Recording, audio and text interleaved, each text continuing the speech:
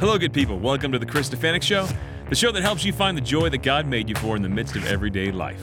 Don't miss us every week as we dive into real issues with real people and answer real questions. God bless you.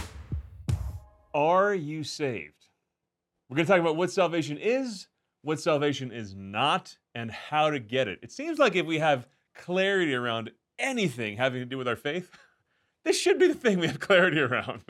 And here to talk to us, great friend and great theologian, Michael Barber, who wrote a book about this recently. And thanks so much for being with us. Love you guys. I'm glad you're here. Michael Barber, thanks for being with us, man. Thanks for having me on. This is a privilege. I love every time I get to interact with you. We work in the same building here, right? So every time I get to interact with you, it lifts my spirit up. You could tell that you're not just doing this as a job. You smile when you talk about the faith. Well, if this stuff doesn't get you excited, then check your pulse. There's something wrong. Right? Totally. Yeah, a lot of people think, there's the evangelistic activities that get people engaged in their faith, and now we have to learn about the faith. But it's like, no, this is what your brain was made for. That's right. When God designed the brain, it was to take him in. That's right. And you can't love what you don't know. Yes. And this was especially true in my own life. For me, I grew up in a Catholic family and went to Catholic school, but it wasn't until I really started to read the Bible and study the Bible that I really wanted to go to church on Sunday. Right? Really? Yeah. When did you start to read and study the Bible? I would say when I was about 12 years old. So I went to... What prompted you? I heard a lecture on theology, and it was something my dad wanted me to listen to. By who? By Scott Hahn. I was going to guess Scott Hahn. Yeah. This is back in the tape days. Back in the tape days. You put a tape in a cassette. Tapes were awesome. That's right. Anyway, yeah. So you heard a lecture by Scott Hahn, and that just lit you on fire. It just made me understand that there's a lot more there to learn about and to fall in love with. And so I think the more we study, the more we fall in love with the truth. And so I've grown up and gone on to read all kinds of different books and study under all kinds of different scholars. And the more I know, it seems, the more I love, and the more I want to learn more, right? And the more you love, the more you are driven to know. That's exactly right. It's just like marriage. I mean, some people draw this false dichotomy between rules and relationship. That's right. Or religion and relationship, or learning and relationship. That's it's right. Like anyone who's married. You do a quick analogy here. That's right. I can't tell my wife, well, we're not going to have any rules. That's right. We just have a relationship. It's That's like, right. Good luck, buddy. Yep, that's right. Yeah. So for me in particular, learning about salvation has become really important. When I was young, I was on a family vacation. We went to Lake Tahoe, and I remember nothing about that trip, except for the fact that we were in the hotel lobby, and there were some non-Catholic Christians in the lobby, some other teenagers there. Are you saved? And they asked me that question, are you saved? And it bugged you. And I didn't know how to answer. Yeah. And we had a great trip, great family trip. I'm sure we went out on the lake up at Lake Tahoe. We did some fun things. We went there a number of times, so all those events kind of merged together. But I do remember being in the car, riding back from that trip and thinking, I didn't really have a good response. And so there writing are this fundamental book questions where not having a good response should bother you. That's right. Yeah. I thought it was a weird question. Before we keep going on, text your questions. 720-650-0100. You can feel free to interrupt our conversation. 720-650-0100. And if you're not watching us live, you should be, because that's how you get to text your questions. Anyway, sorry, go ahead. Yeah, well, I just thought it was a weird question. Are you saved? Yeah. And it seemed to me as Catholics, we understand that we will be saved. We will get to heaven. Salvation is a future reality. So have you been saved already? Putting it in those terms really kind of caught me off guard. And I've discovered, as I've grown up as a Catholic, that this sort of is a problem in the church. The lack of clarity. And that we often think of salvation merely as a future reality. In fact, we don't talk about salvation, we don't talk about being saved at all, right? On Sunday, when we go to Mass, we say the Creed. And we say that the reason Jesus came down from heaven for us men and for our salvation, right? The whole reason he comes down from heaven for us men, for our salvation, he came down from heaven. Why was he born at Christmas? For our salvation.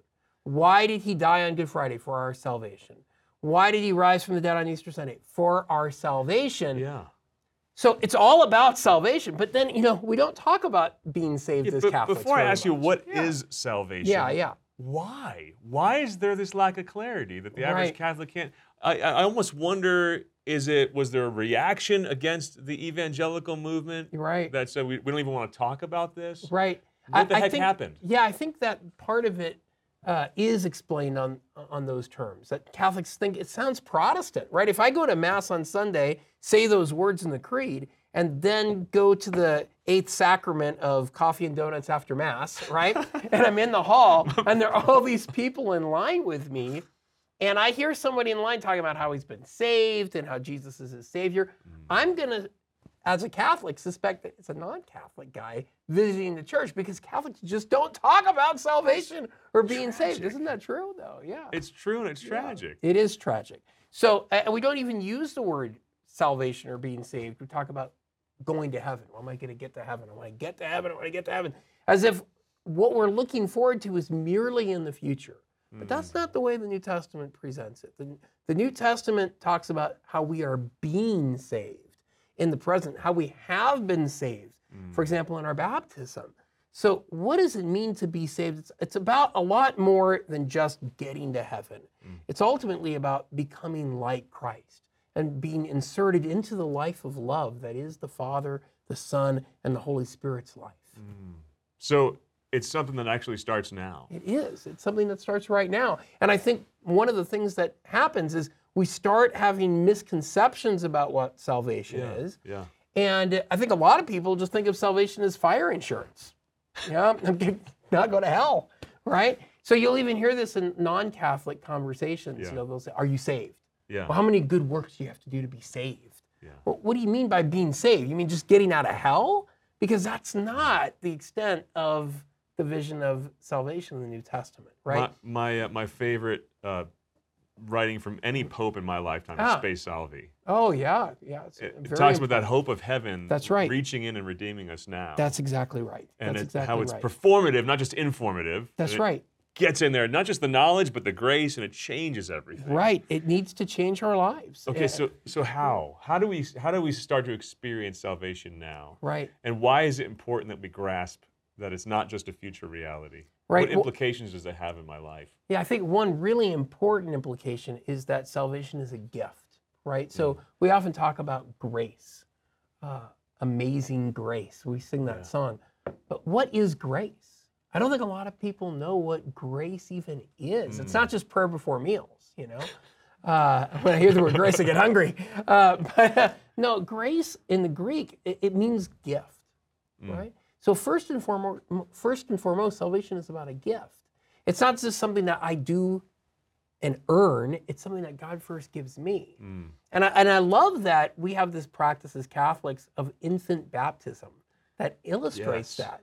You know, we're doing a lot of construction in the building right now. Yeah. You'll hear it in the background.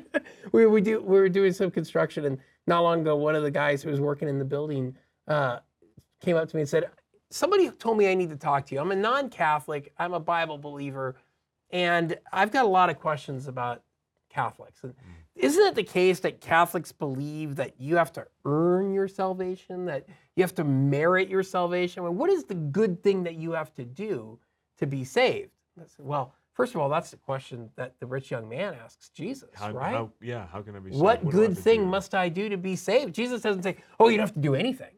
That's Right? It's really interesting. But we should also point out that as Catholics, we first recognize salvation as a gift. And so I explained to him, well, salvation is associated with baptism. I said, and this is why we baptize infants as Catholics, is because it's a grace. He said, oh, no, you can't baptize infants. You have to make a decision.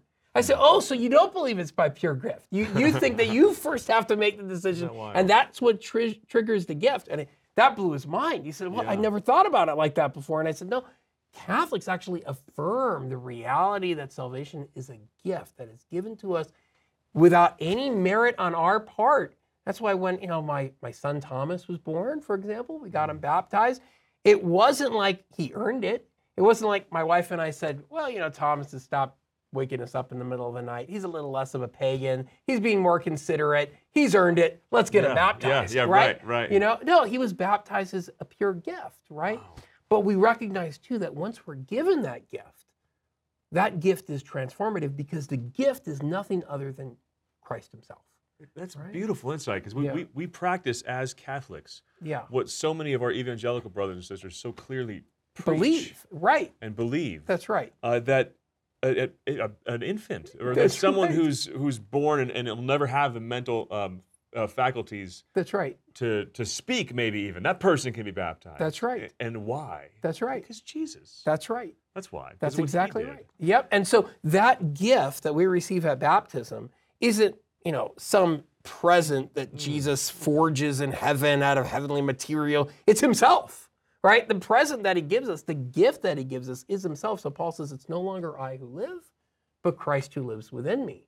So my non-Catholic Christian friends will say things like, oh, well, you can't believe your works are salvific. You can't believe that your works count towards your salvation. And I say, well, why not? Because my works are Christ's work. It's Christ living in me. So if you deny that your work is salvific in Christ, then what you're saying is Jesus' work isn't salvific. That would be a problem, right? So we believe that Jesus works in us, cooperates with us, empowers us to do things we could never do on our own. And so this is why when the rich young man comes to Jesus, he asks him, what do I have to do to be saved? Jesus tells him, keep the commandments. He says, what more do I lack? Jesus says, sell everything. And he can't do it. And then the disciples say to Jesus, then who can be saved? And Jesus says, with men, it is impossible. And so we have to recognize that. I think a lot of people in the church downplay that. And we say, well, it's not that hard. I heard a homily once where a deacon was talking about salvation isn't that hard. You just have to do a few nice things, say your prayers. That's not what Jesus says. Salvation is impossible. Without God. Without God. What you're bringing up here, it brings up the personalistic and Christ-centered basis of everything that is Catholicism. That's exactly right. And if there's a danger in the intellectual life, Right. or in any definitions or words, That's right. it's that we can almost separate them. Right. And I've heard people talk about sacraments in this way, with almost not even mentioning the person of Jesus. And it's like, Right. well, no, it's Jesus who is reaching into my life through each sacrament. Right, exactly. What is grace? It's God coming in. That's right, exactly. And saving me. 100%. Because he loves me. And so if we recognize that, then we understand that we can do what seems to be impossible. And there are also people today that say, well, the church's teachings on morality, it's just too difficult. It's too hard. The church should revise its teaching, update its teaching, make it more doable, realistic. Well, you're preaching that the gospel has to be realistic. You're not preaching the same gospel Jesus taught. He said, with men, this is impossible, right? So we have to recognize that what we are called to in marriage is humanly impossible. We have to affirm that, I think. But then we have to also affirm that Jesus gives us the power to do what is impossible. In the Catechism, where it talks about marriage, it talks about how marital love is a supernatural love. I can't even love my wife in a natural way that's compelling. But what I'm called to do is love in a supernatural way. The great thing is, Christ has made it a sacrament. He's given us his grace so that we can do what is impossible. So those sins that you're struggling with, those trials that you're dealing with, it may seem insurmountable, it may seem impossible to overcome. You can overcome them in Christ. There's almost a false mercy preached by many in the church today. That's the danger, that right? mercy is meeting people where they're at. Right. And then just doing what? Right. Just sitting there with them, and that you're literally more useless than any other. Right. I want to meet you where you're at and not bring you somewhere. That's right. So what am I doing? Mercy is meeting someone where they are, right? But then an example of that I often use is Zacchaeus, right? Yeah. In the story of the Gospel of Luke, we read about Jesus coming into Jericho, and there's a tax collector named Zacchaeus, and he's unable to see Jesus, and so he climbs up a sycamore tree. And Jesus comes in and he sees Zacchaeus. Now, he's the chief tax collector. He's basically in league with Roman powers that are oppressing God's people. I mean, these were terrible, vicious crimes that were committed against the Israelites and the Jews in Jesus' day. And so many people would have rightly been shocked that Jesus would go up to Zacchaeus and he'd say, I'm coming to your house today. Zacchaeus comes down quickly. But then at the meal where Jesus is present, Zacchaeus stands up and says, whatever I've defrauded someone, I will give it back. I repent basically of this. I will pay it back fourfold. And Jesus then says, it's only after that he says, salvation has come to this house today. So Jesus meets Zacchaeus at his house, which is shocking. There we see salvation as a gift. Zacchaeus doesn't do anything to earn Jesus' presence in his life, right? But he comes to his house to do what? To change him.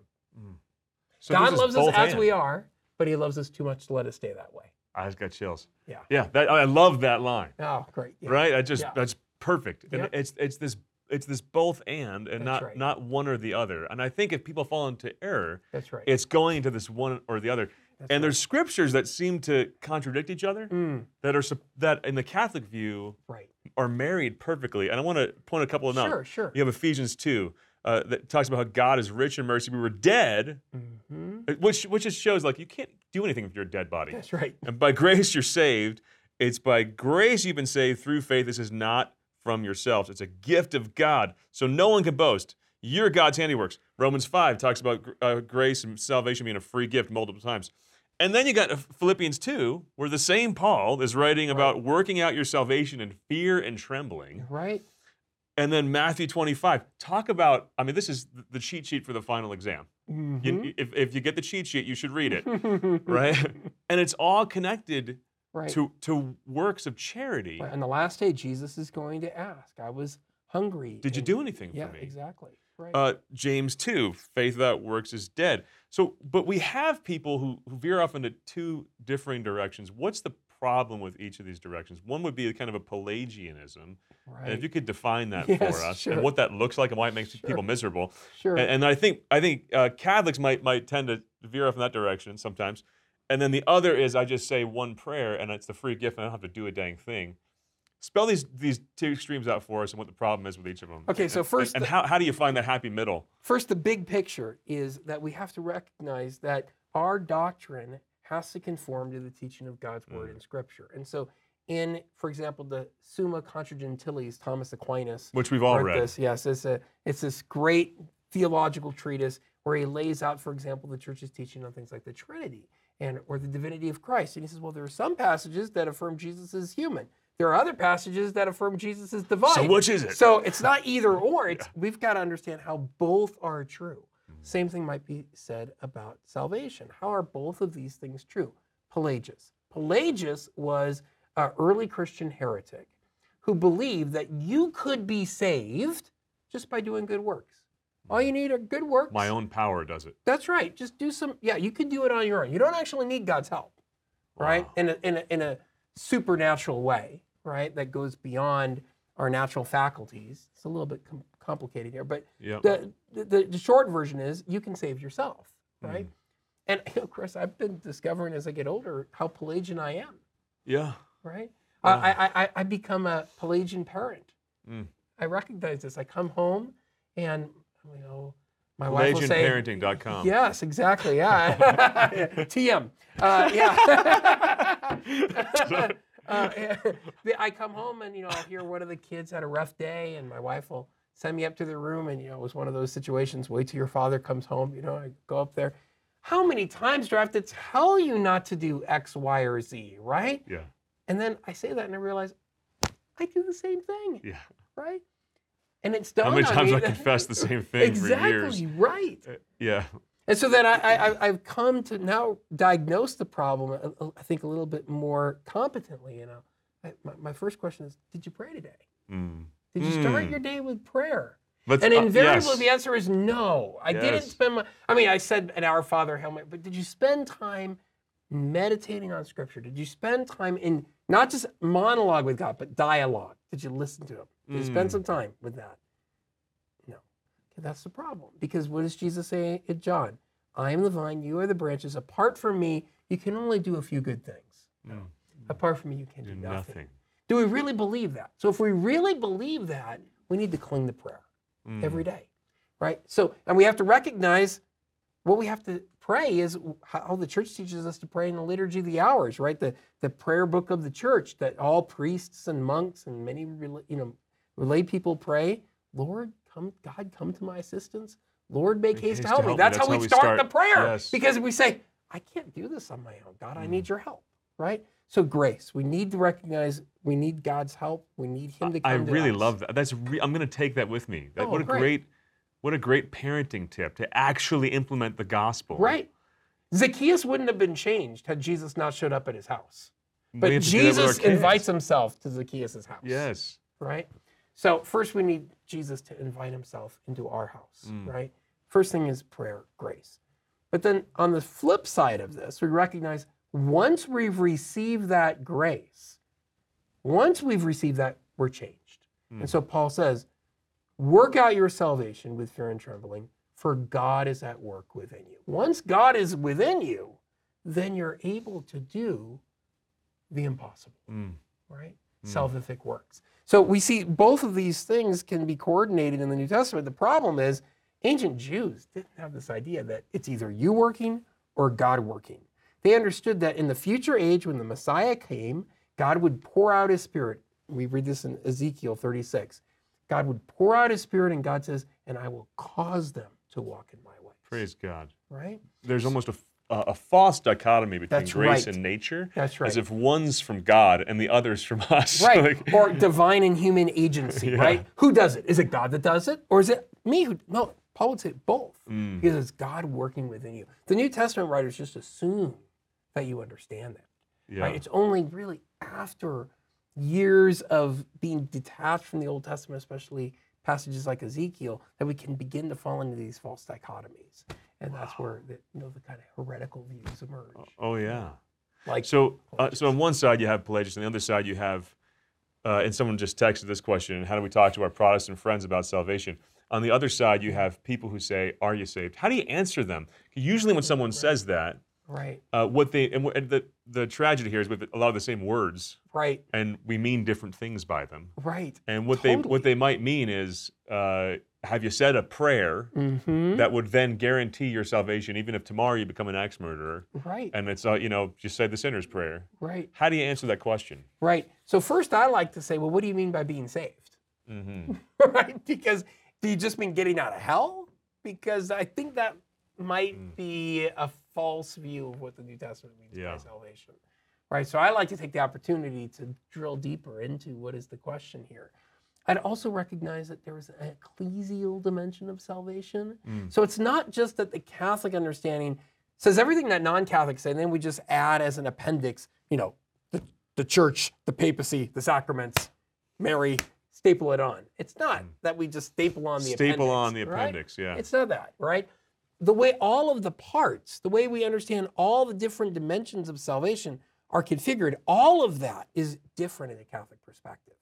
So it's not just, the Catholic view, the Protestant view, plus a few Catholic things. That's not right. That would be a problem. One key aspect of this is, for Catholics, salvation is ultimately about being delivered from isolation, which is what sin does. It divides us, separates us, and being brought into unity, right, in communion. Yeah. And that communion is ultimately the Father, the Son, and the Holy Spirit, but it has a visible manifestation in the world in the church, right? So for Catholics, salvation is about communion, because the thing you have to be saved from is isolation. Wow, right? Eternal isolation. That's right. I'm thinking of Acts 2, right after Peter preaches the gospel. What are we to do?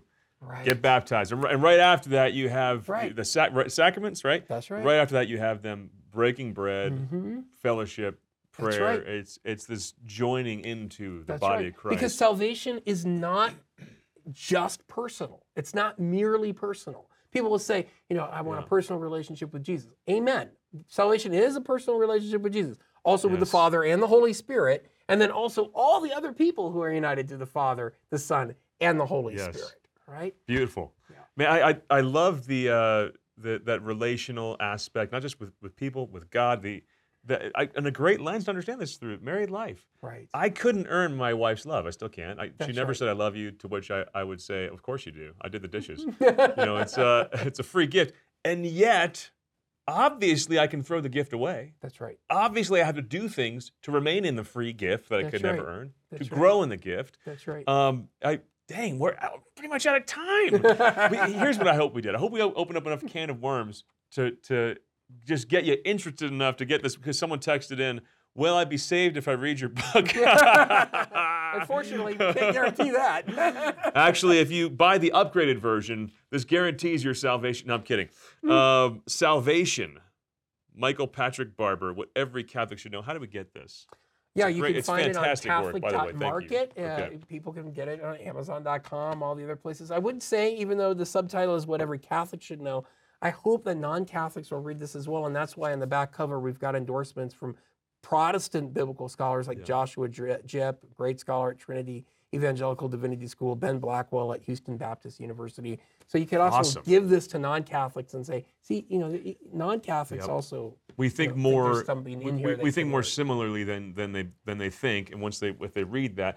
And actually, I love this quote, Alan Stanley, right? He wrote Counterpoints and different denominations and a Catholic talking about salvation. And he said, if Barber's wrong, it's because he thinks grace can do too much. That's right. That's so cool. That means a lot to me. Yeah, that's a lot beautiful. of people balk at Catholic understandings of Mary, and they'll say, oh, you put Mary too high up on a pedestal. It's like, oh, you don't think grace can make someone that holy? Yeah.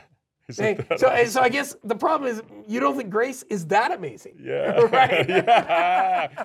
Praise God. But she's full of grace, and she shows us what grace can do to us. Amen. Lord, thank you for loving us so much. He gives us this great gift, but we got to work to stay in that gift. And it's part of the whole story of it's this subsidiary. It's like teaching your kids to walk. He wants us to be what he is, to do what he does. That's right. Thank you, Jesus. Thank you so much, brother. Thank you so much. Appreciate it. Really a joy having you on. I appreciate it. Thank you very much. Love you guys. Thanks for being with us. Man, wasn't that great? Listen, if you don't want to be happy, be sure not to subscribe. But if you want a more joyful life, the kind of life that God created you for, the kind of life Jesus promised when he said, I came to give you life to the full, then make sure you hit subscribe and share this channel with everybody you know.